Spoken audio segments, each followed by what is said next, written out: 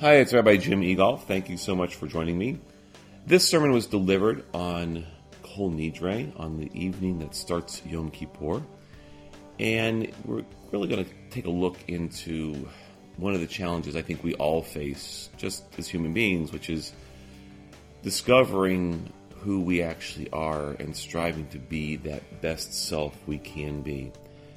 And while that sounds fairly simple, well, I can assure you that in our world, it is not always as simple as it seems.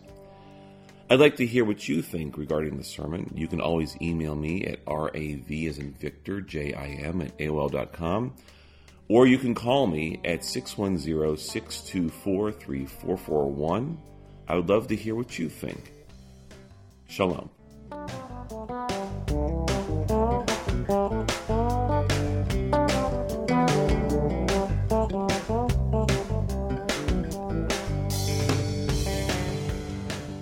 When I was growing up, I had a problem.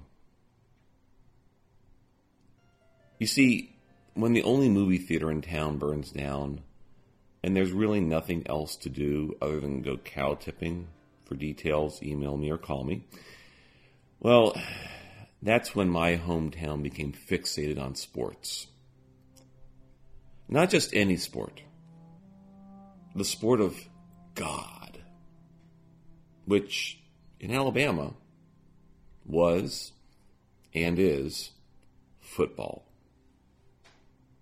It was football this, football that. Yes, we knew that other sports existed. We even had fields for them. But nothing compared to football. That was not my problem. This was. Growing up, and to this day, I stand 6'3", and at that time I weighed around 225 pounds. I was a big kid, a natural for the football team, except I wasn't on the football team. I played in the band. Regardless of the many attempts to get me out onto the football field, which in my mind were always invitations to wear multiple layers of polyester in 95-degree heat and 85% humidity at the end of the Alabama summer, I found the air-conditioned band room more my speed. Many people wanted me to be one thing, a football player, but I wanted to be another. I wanted to be in the band. Being the one you can be is not always the easiest thing, and there's not always a clear path to it. Tonight we're trying to find the people we meant ourselves to be. We begin with Kol Nidre, an annulment of any vows, any pledges we have made before God this past year. We are trying to create a clean slate. Kol Nidre allows us to find peace with God. It does not allow us to find peace with other people. That we have to make that peace with them. Though going back to that Kol Nidre and God piece, if we didn't need a clean slate, if we didn't need a do-over for this past year, we could just end services without Kol Nidre. But we don't. I believe each of us is on a quest to find ourselves, and tonight is part of that search. Each of us looks to be the one unique person we can be. You and I are on a journey to be this one great gift each of us can be. Between tonight and 24 hours from now, it is time to rediscover that person in each of us. While it can be, Yom Kippur is not always about repenting for something we did wrong. It can be how Michelangelo carved the statue of David from the marble. As one account states of the carving of this statue, he, Michelangelo, said that David was already there, perfect, inside the marble slab, waiting to be freed. All that Michelangelo needed to do was chip away what was not David. We are magnificent children of God, already perfect, pure light, but covered with limiting beliefs and behaviors that are not us. All we need to do is tap away what doesn't belong in order to free our true, magnificent selves. Whether it is repenting for something we did wrong, or chipping away at a part of your soul that could use some smoothing, or doing something in a relationship that could use less rough edges. It is those rough edges that tell you that you still have some work to do to become the one you can be. It is the fact that you know this which gives you the chance, the possibility to continue the work towards being a better you. It has been a hard year. Jerry Sandusky was found guilty of most of the charges leveled against him. His crimes and injuries of children, horrid. Yet I also want to touch on other people he wounded. When I was growing up, you see, we were the weird family in Alabama. We were Penn State fans. This did not bode well when certain Sugar Bowls came around, yet in the defeats, I remember that one person who was held as a man who cared more than just about the game was the late Joe Paterno. Here was a man who, March 17th, 1980, was reported on by Sports Illustrated. Then, on the first day of practice, Paterno announced that 3 starting defensive players were academically ineligible. All-American safety Pete Harris, brother of Steeler running back Franco, a 1972 Penn State graduate, who, in 1978, led the nation in interceptions with 10, cornerback Carl McCoy and middle guard Frank Case. Harris was a stunning loss, but Paterno was his usual blunt self, saying, he was a goof-off in high school, he was a goof-off here. What could I do about it? I don't care whose brother he is. There were many, myself included, who looked up to a man like Joe Paterno or a football program such as that at Penn State as an example that sports and academics were compatible if they existed in the correct balance. Now it seems that for over a decade there was a problem. There was something out of balance. And covering up that imbalance was easier than confronting it. I don't want to belabor this anymore except to point out that as we try to become the one who each of us can be, there are possible pitfalls. Here is a football program that traded its stability for a cover-up. We too can fall into the same problem when we become out of balance. And the idea of fighting and standing up for the right thing to do, that would be Joe Paterno of 1980, become the disgraced events we saw this past year. Though if there is a hope, a light against the darkness, I have to say that I see it when I've watched Penn State play football this year. I see that light in the players of Penn State, because any of them could have left the team due to the sanctions, and each young man who has decided to stay is a testament to the character.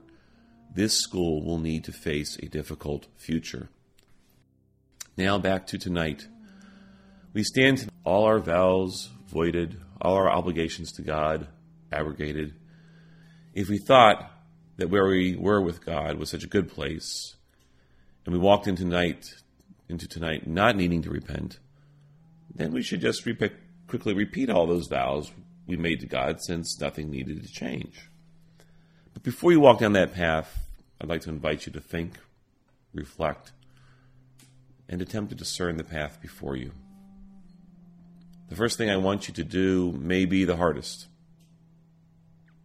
I want you to find what in yourself you need to forgive. There are broken pieces in each of us, yet oftentimes we don't take the time to look inside and determine where some pain or insecurity roots itself inside each of us.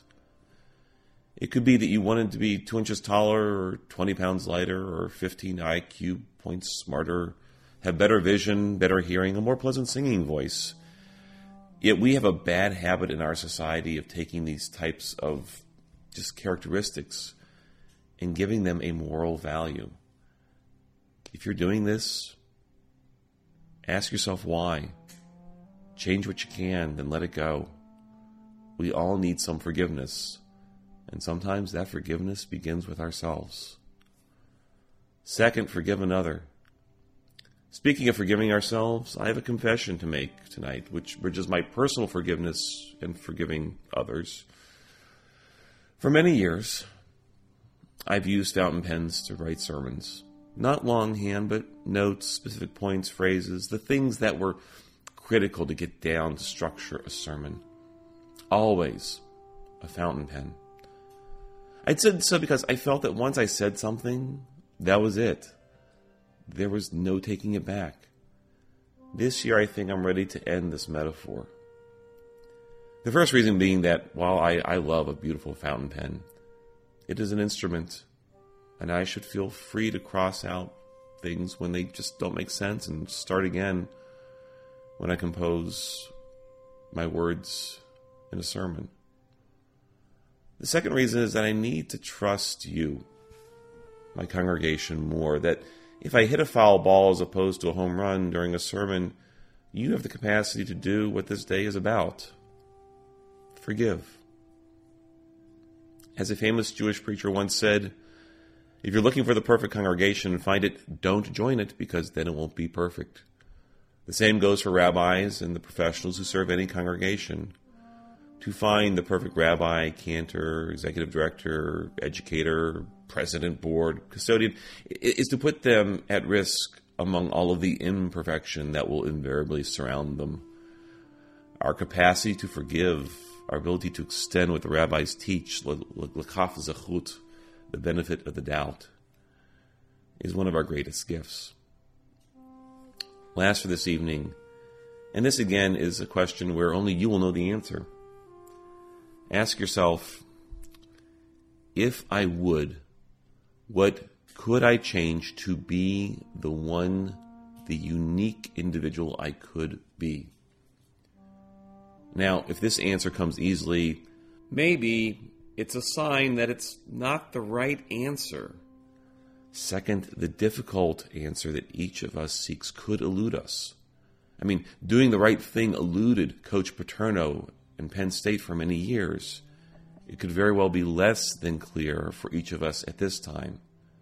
Yet to try and turn, to try and change is what God really demands of us on this day. Each of you holds the answer to this question. And even if I know what the answer is, even if your spouse knows what the answer is, even if your close friends know what the answer is, today is about you finding your next step to being that better person. My hope and prayer for all of us is that each of us is able to begin the journey towards that better self who we can be. That we can see the blessings that we already have within us and celebrate them. That we can see the fragmented pieces of our lives and work on them in such a way that they become more whole over the course of this year. And that for those things that we don't know what to do, whether it's a brokenness or a blessing, we're able to turn to God and ask the one who makes all things whole, who makes all things have peace. We're able to take these pieces of ourselves and turn to God and say, help me make sense of this. Help me make this better, so that when I come to worship before you next year, I am the better person I would want to be. I am the better person you would have me be. And together we say, Amen.